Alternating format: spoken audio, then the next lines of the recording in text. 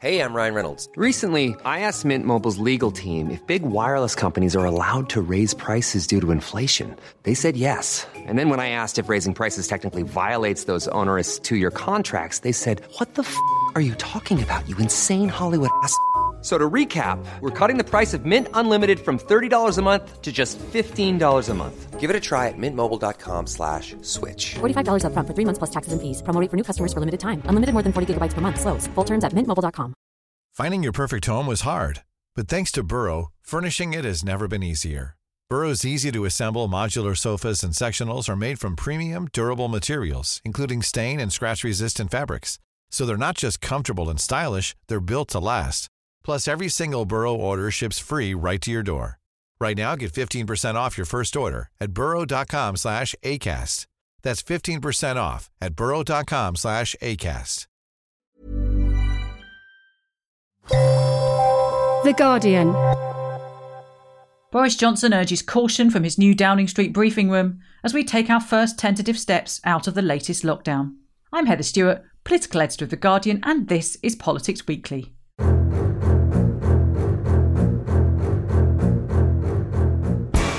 I don't see anything in the data right now that would cause us to deviate from the roadmap. In a week that saw people from two households allowed to meet up outdoors, the Prime Minister doubled down on his roadmap out of lockdown, promising there would be no speeding up or slowing down when it comes to unlocking England. That won't stop some Tory backbenchers from demanding a faster process, of course. So will Johnson be able to see his plan all the way through to the end?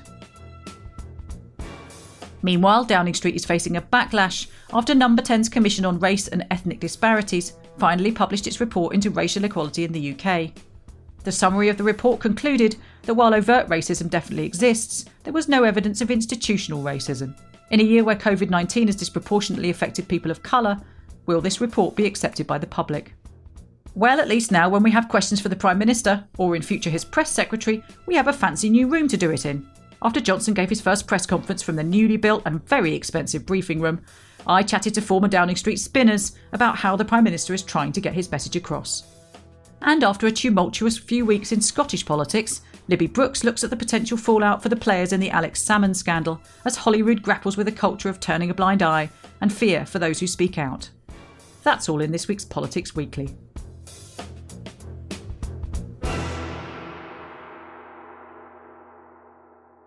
But first, as some coronavirus restrictions were lifted on Monday, Boris Johnson had some scandals to contend with.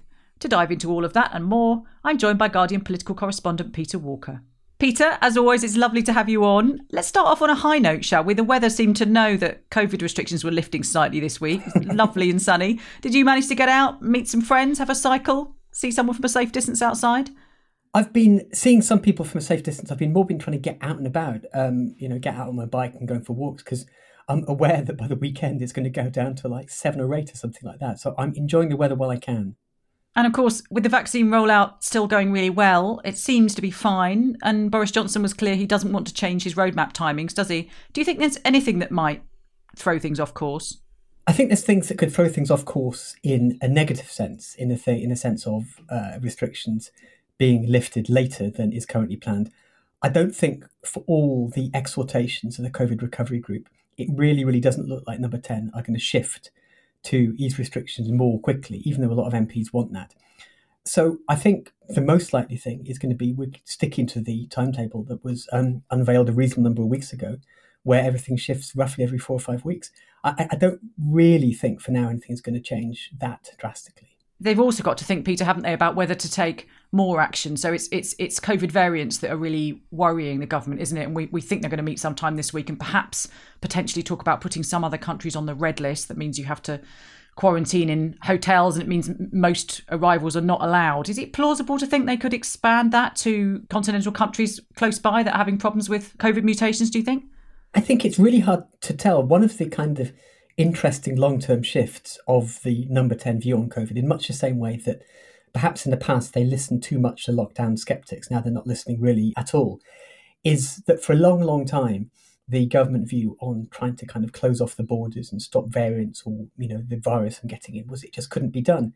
But now they've really, really gone over to the other side of it. there would be a big political fallback if, say, for example, France was put on it just before Easter or before summer or something like that. But again, if there was genuine evidence that a potentially vaccine-resistant strain was in those countries and could come into Britain, I think the public would, probably get it. That's a very long way of saying there's a lot of factors they need to weigh up. So I don't think anyone really knows yet. Another tricky decision they've got coming up, they parked a lot of complicated issues when they announced the roadmap, didn't they? Including whether vaccine passports, or don't say vaccine passports, in fact, COVID certificates, we have to call them, would help to reopen sectors of the economy that have been very tricky, including some of those that never got open last summer, nightclubs and so on. We're going to hear more about that in the next few days, aren't we?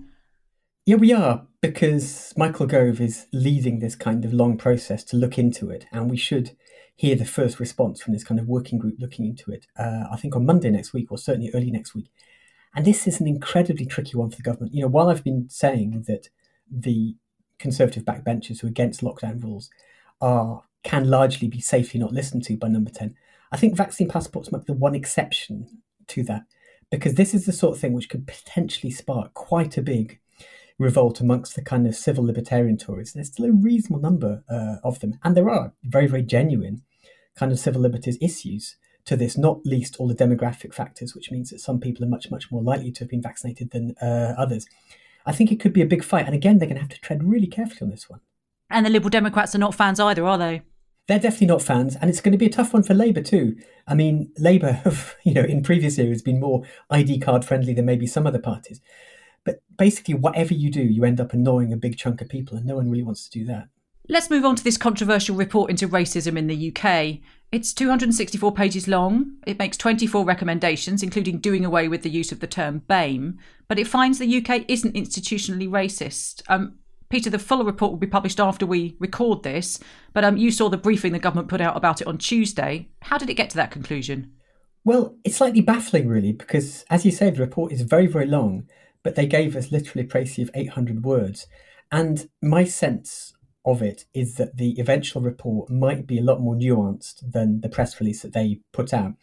The statement is quite a kind of rosy glow of things. It focuses very heavily on education, and points out that a lot of minority ethnic groups, or certainly some, do as well or not better than white kids. And that it says in workplaces that disparities in wages are starting to go down, particularly amongst younger people. And it actually basically says that, in these areas, the UK could be a beacon for other similar nations, which has, understandably annoyed a lot of the charities and groups which work in this area.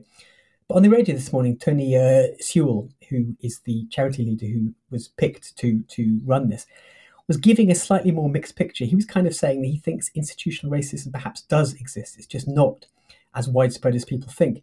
So I think you almost have two things going on. You have this, long report, which will, to an extent, give the government a line.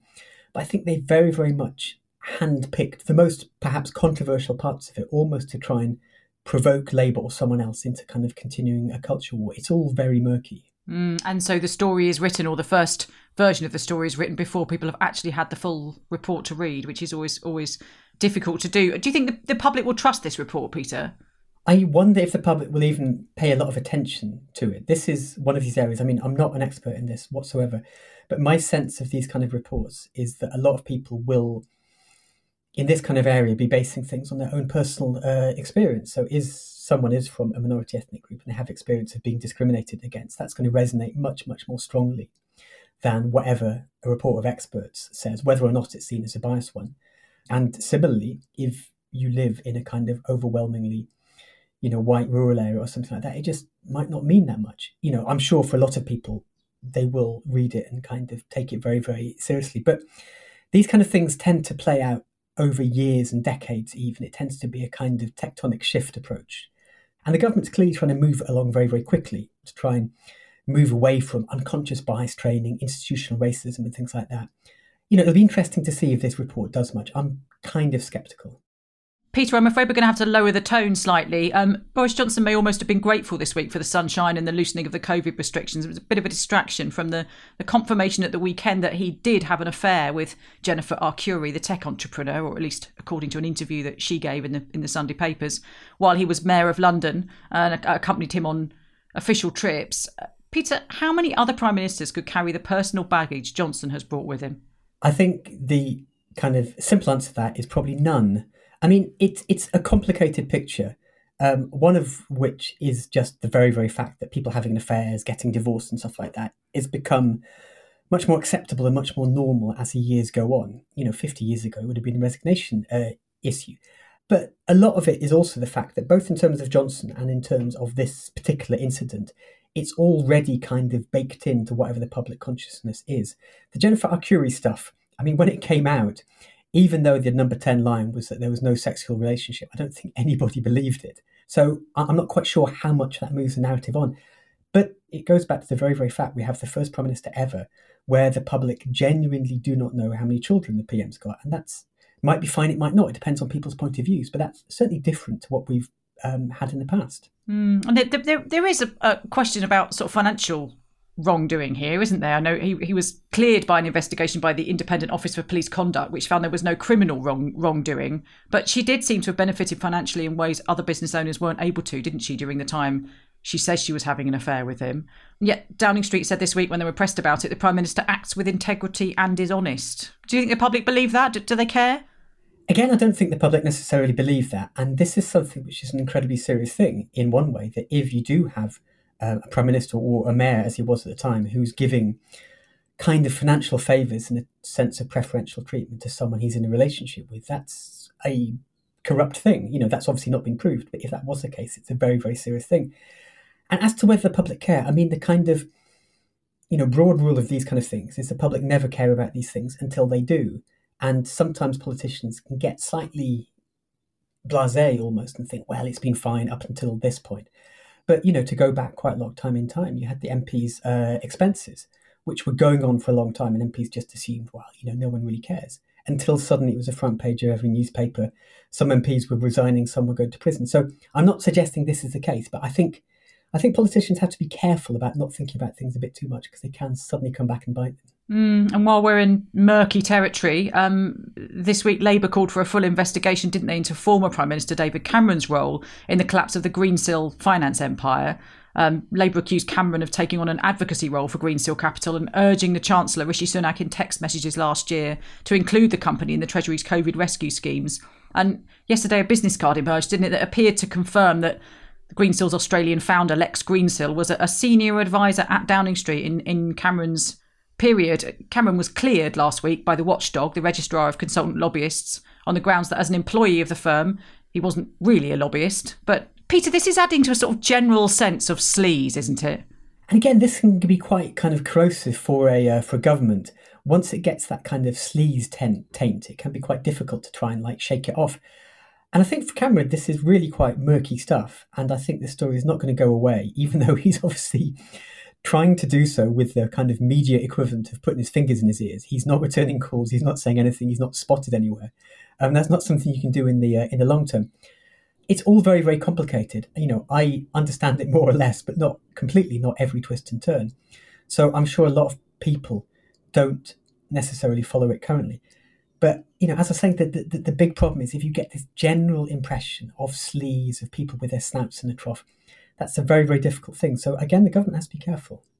And Labour will no doubt be hoping to capitalise on that, on this general sense of a government that's, where there are cronies and friends and people, benefiting financially, donors and so on. Keir Starmer's got a fight on his hands, hasn't he? He's got this very tough Hartlepool by-election coming up. There was some pretty grim polling from Red Wall seats that came out overnight, suggesting it's going to be quite tough for him to hold that.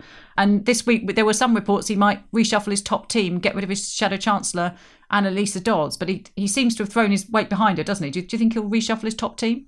I'm going to stick my neck out here with the usual caveat that my political predictions are very often wrong. I think Labour will hold Hartlepool reasonably easily, and I think that'll take quite a lot of the heat off.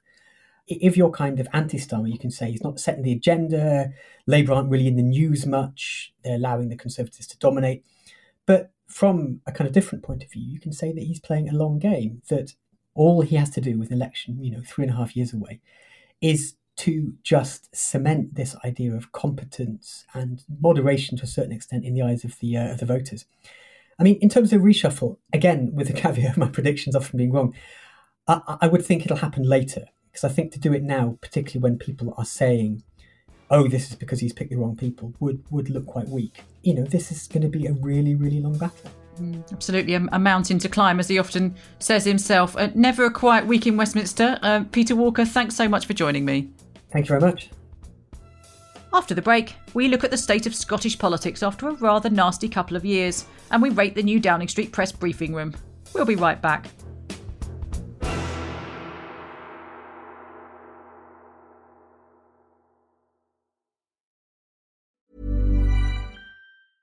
Finding your perfect home was hard, but thanks to Burrow, furnishing it has never been easier. Burrow's easy-to-assemble modular sofas and sectionals are made from premium, durable materials, including stain and scratch-resistant fabrics. So they're not just comfortable and stylish, they're built to last. Plus, every single Burrow order ships free right to your door. Right now, get 15% off your first order at burrow.com/ACAST. That's 15% off at burrow.com/ACAST. Introducing Wondersuite from Bluehost.com. Website creation is hard, but now with Bluehost, you can answer a few simple questions about your business and get a unique WordPress website or store right away. From there, you can customize your design, colors, and content. And Bluehost automatically helps you get found in search engines like Google and Bing. From step-by-step guidance to suggested plugins, Bluehost makes WordPress wonderful for everyone. Go to bluehost.com/wondersuite.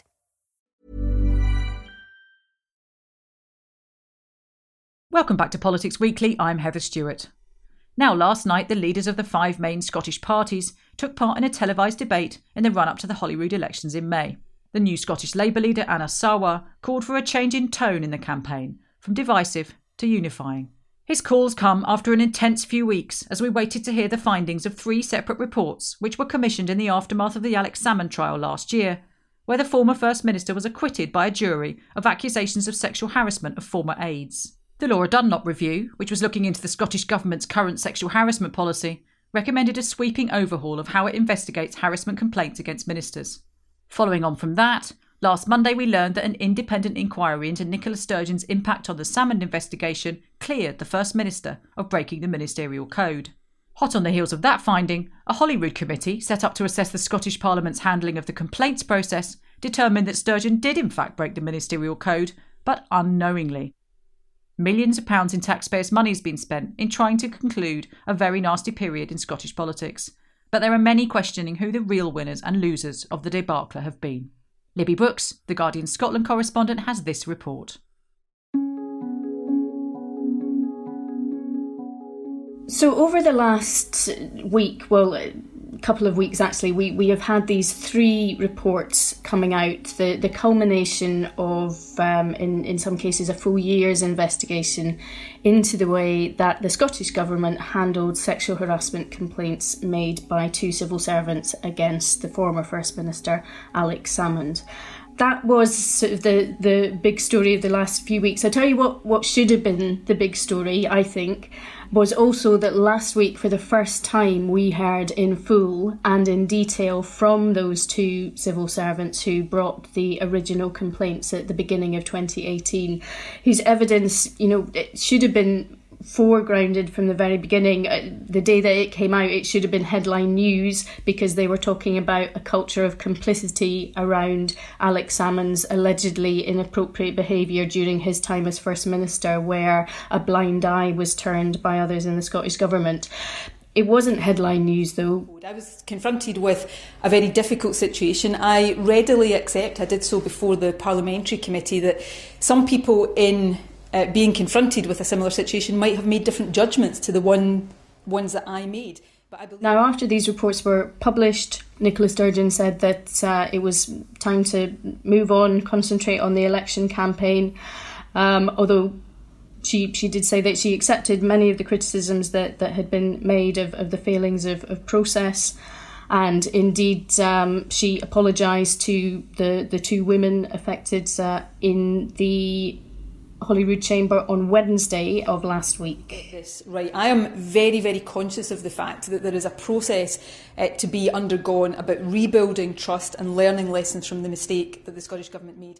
So this saga does not end here, because also last Wednesday, Salmond said that he was threatening legal action against Leslie Evans, Scotland's most senior civil servant, saying that he felt compelled to take further legal action against her because she was refusing to accept real responsibility for the failings of the internal inquiry into harassment claims against him. Salmond has also called for a police inquiry into the leak of the inquiry findings to the Daily Record. We've yet to hear from Police Scotland whether they will or will not follow up on that. We intend to contribute policy ideas to assist Scotland's economic recovery and to help build an independence platform to face new political realities. And then on Friday, Salmond announced that he is launching a new pro-independence party. The Alba Party will only stand candidates on the regional list. Just to remind you, MSPs are elected to Holyrood either on a first-past-the-post basis at constituency level or from proportionately elected regional lists, and Alba is only going to stand candidates on these regional lists. Salmond's argument is that he can create a pro-independence supermajority at Holyrood, which will mean that Boris Johnson finds it impossible to refuse Holyrood the powers to hold a second referendum. And Salmond has been presenting this as a complementary strategy to the SNP, saying that he's expecting the SNP to sweep the constituency votes, but that he can help on the regional lists. What the electorate makes of this really remains to be seen. We do know that Salmond's popularity has been on the wane and that the Scottish list system is very difficult to predict. And it's now for voters to decide who they want to be First Minister after this election. I'll be putting myself forward as the candidate. In terms of the impact that the inquiries have had on support for Nicola Sturgeon particularly, we have seen sort of over the last, I think, 6 polls around Scottish independence and support for that, evening out to around 50-50. Which means that support for independence has fallen since the start of the year. I think sort of some observers are suggesting that really that's less to do with what's been happening with these inquiries and more to do with the advent of the vaccine, which voters perhaps sort of perceive as evidence of the benefits of remaining within the union.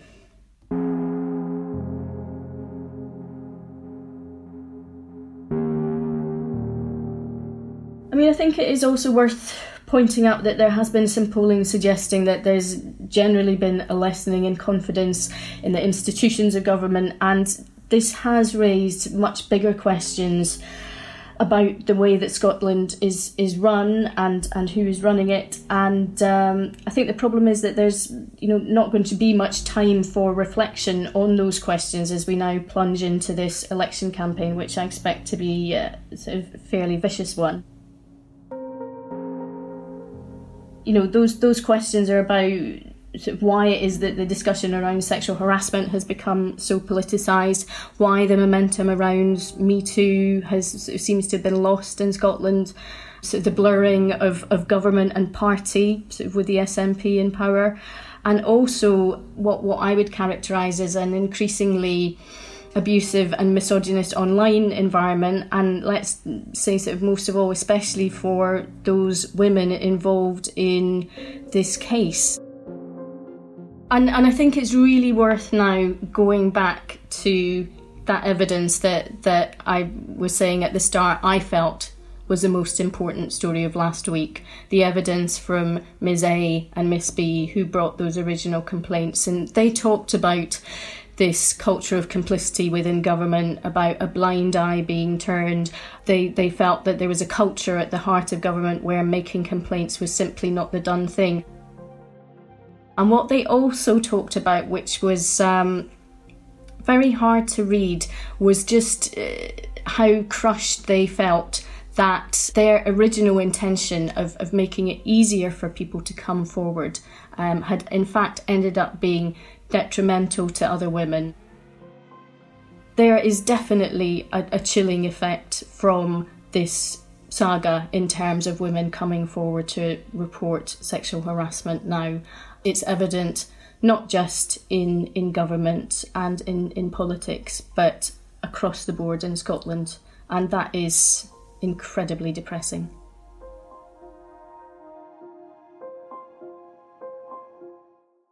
The Guardian Scotland correspondent Libby Brooks there. Now, this week saw the first outing for Downing Street's new press briefing room. If you haven't seen it yet, some of the main takeaways are 4 big Union Jack flags that flank the main speaker at the podium. The backdrop is a striking royal blue, which some have pointed out leaves the speaker at the mercy of those who can use Photoshop. And for many, the sight of a Henry the Hoover hiding in the corner of some of the early photos was the most exciting part. On Monday evening, Boris Johnson moved his coronavirus press briefing over to the new room in number 9 Downing Street. So was it all worth the £2.6 million they spent to build it? And how does that fit into the overall shake-up of the Prime Minister's communications strategy? I needed some insider knowledge on this one, so I spoke to Paul Harrison, the former Downing Street press secretary under Theresa May, and Katie Perrier, former director of communications at 10 Downing Street under May, who also worked on Boris Johnson's 2008 London mayoral campaign. Paul Harrison and Katie Perrier, thanks very much for joining us. Katie, what were your first impressions when you saw the photos of this brand new whizzy Downing Street press briefing room that's cost £2.5 million? Not at all a leading question there, Heather.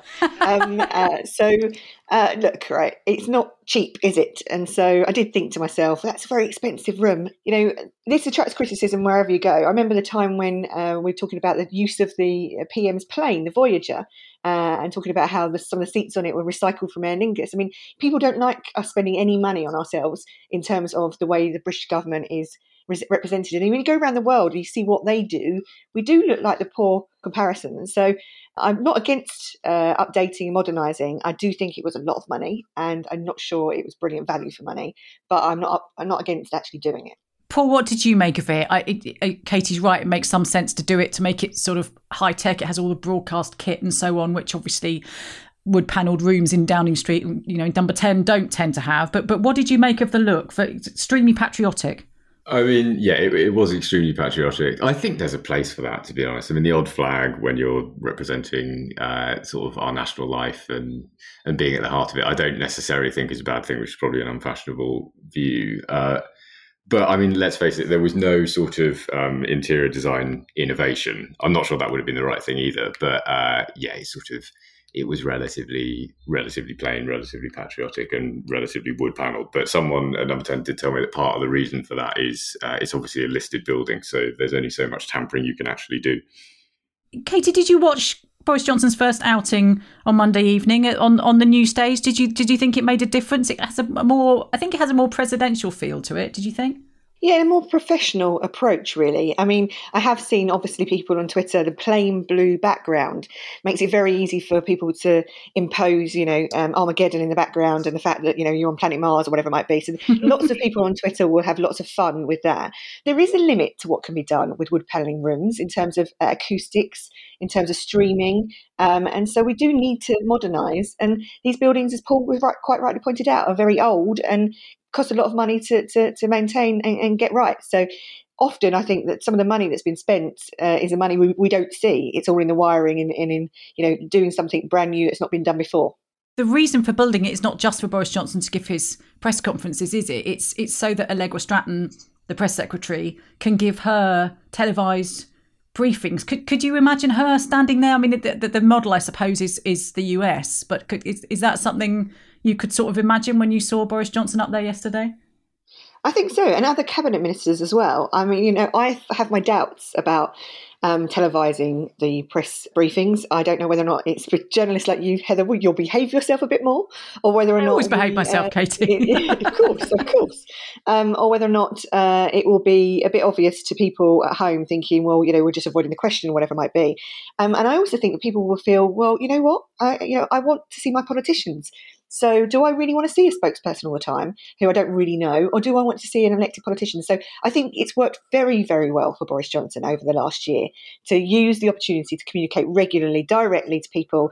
I'm not sure how well it's going to go down we're having a spokesperson do that, but I'm happy to be proven wrong. What do you think, Paul? You've obviously done the job behind the scenes of standing there and answering all the questions about everything that's going on in government. What do you think it's going to be like when someone has to do that publicly on camera? I mean, there were lots of days where I was very glad that nobody could actually see me sort of awkwardly shuffling backwards and forwards and trying to deflect the questions. But I think the truth, as Katie says too, is that there are advantages and disadvantages to this. It gives you significant extra reach if you can actually put Allegra on television, and the answers that she gives can be clipped into broadcast packages. That is a good way for the government to get its message out there undiluted. There will obviously be days where answering those questions on camera will be quite challenging, because there are sometimes days in government where there aren't really any good answers to the questions that you're getting.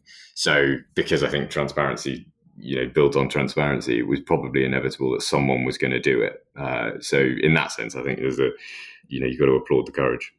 And Katie, do you think, you mentioned that maybe the journalists will behave themselves a bit more when the cameras are on them. Do you think throwing a bit more light on how political journalists, how lobby journalists work is not a bad idea either?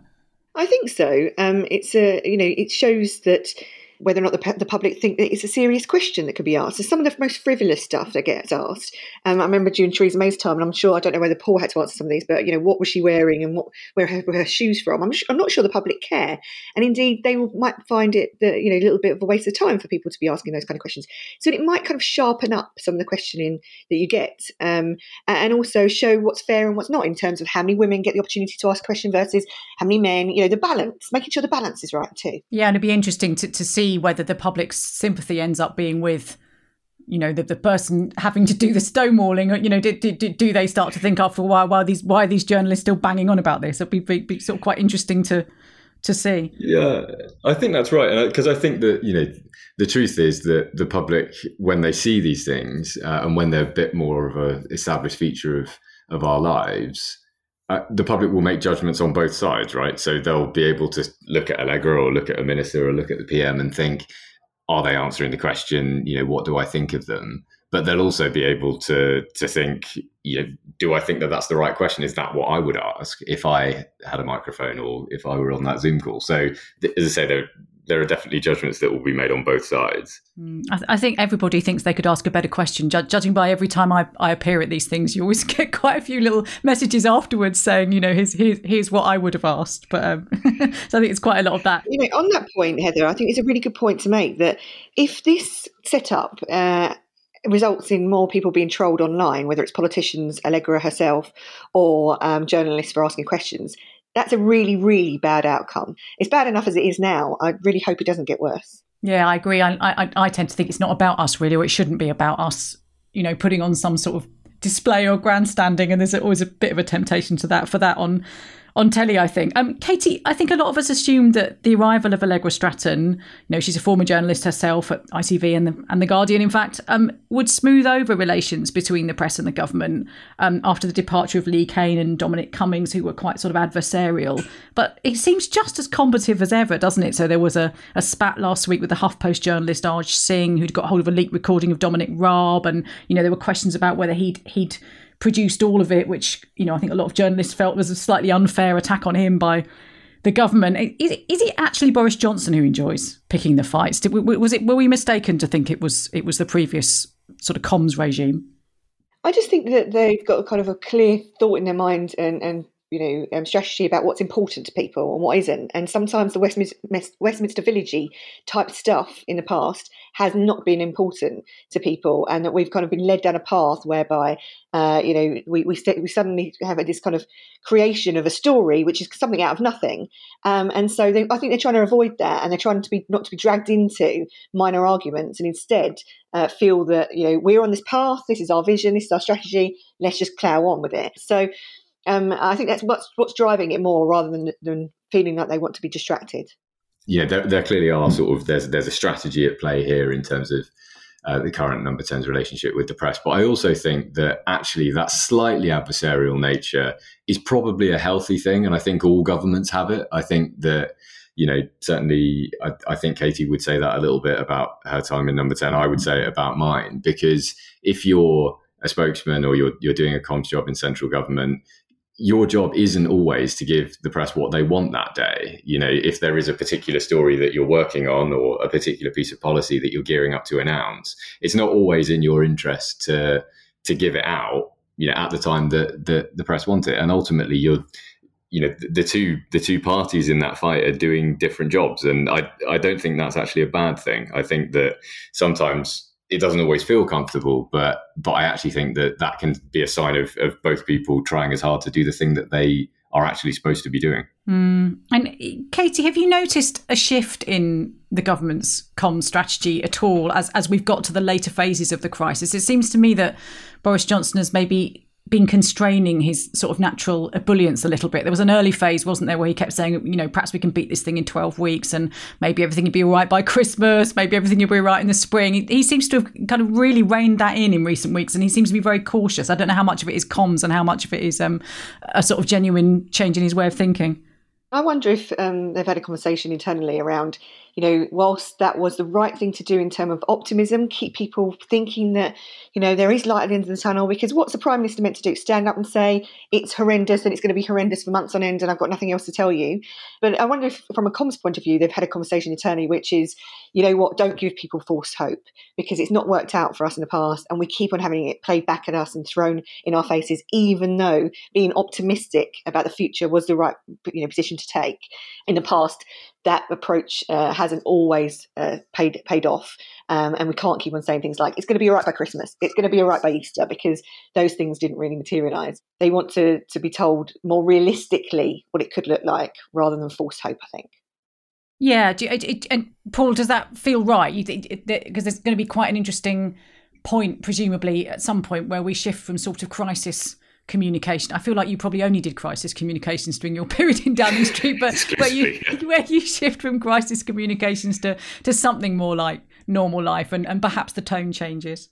Yeah, I think that probably will happen. I think you're right. And the curious thing, I suppose, that we're going through at the moment is that journalists, politicians, and all of us are kind of living through one of the biggest stories that we would ever read about. So that's not usually the case when you open a newspaper or switch on the bulletins. The news is slightly remote. We're actually kind of experiencing it and we're going through it. And I think that, part of the way that the comms has changed, but part of the way that the approach of central government more broadly has changed is because of that lived experience. So I don't actually doubt the sincerity of anyone at the centre of government, of any party sort of in this country really over a long time, because everybody is trying to do the right thing against sometimes quite desperate odds. And, that's got to be a good thing. Yeah. And how do you, Katie, what's the tone like, or what's the mood like, do you think, when we do revert back to kind of a post-pandemic period when, as Paul says, politics isn't impinging on everyone's daily lives, constantly, and we're back to something like normality? We're way off it, of course, but I think Boris Johnson has got a real opportunity to have something that most politicians would love halfway through their premiership, and most of them don't get, and that's the opportunity to press the reset button. Vaccinations have gone exceedingly well, and people feel that they have faith in his leadership and his gumption to be able to make those decisions, to make a gamble in a way that they may not have felt that other prime ministers would have done so. And so, he's walked his way into being able to press the reset button, maybe have a reshuffle, maybe get over some of these big events in the summer, G7, you've got COP26 in November, and move forward with this is what I always wanted to do, but I couldn't because COVID got in the way. And that will come in at just the right time in order to make some real, changes in order to be able to have a legacy when you go to the next election. So much longer, and he would have started to run out of time. But I do think that he has an opportunity now to press the reset button. And somehow Keir Starmer has to try and insert himself into this kind of national debate, which won't necessarily be easy. Katie Perrier and Paul Harrison, thank you so much. Pleasure, thanks. Great, thank you. And that's all from us this week. Make sure to listen to Politics Weekly Extra on Friday. The Guardian's Washington Bureau Chief David Smith will be speaking to an advocate for Washington DC's statehood about why those living in the nation's capital still don't have representation in Congress, and why Republicans need those residents to stay disenfranchised. Just look for that in the same feed you found us. But for now, I want to thank our guests, Peter Walker, Libby Brooks, Katie Perrier and Paul Harrison. The producer is Danielle Stevens. I'm Heather Stewart. Please look after yourselves, and thanks, as always, for listening.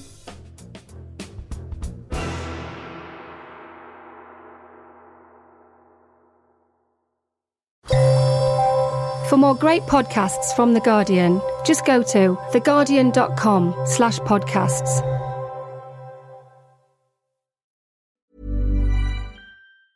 Tired of ads barging into your favorite news podcasts?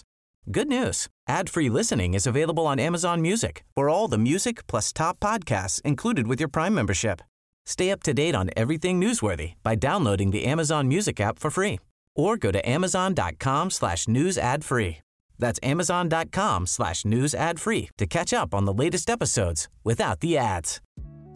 A third of students are less than happy about their university choice, new research by EY has revealed. The findings suggest that a digital rethink is essential to meet the expectations of students and staff. Universities can address this by putting the needs of the people they serve at the heart of their digital strategies.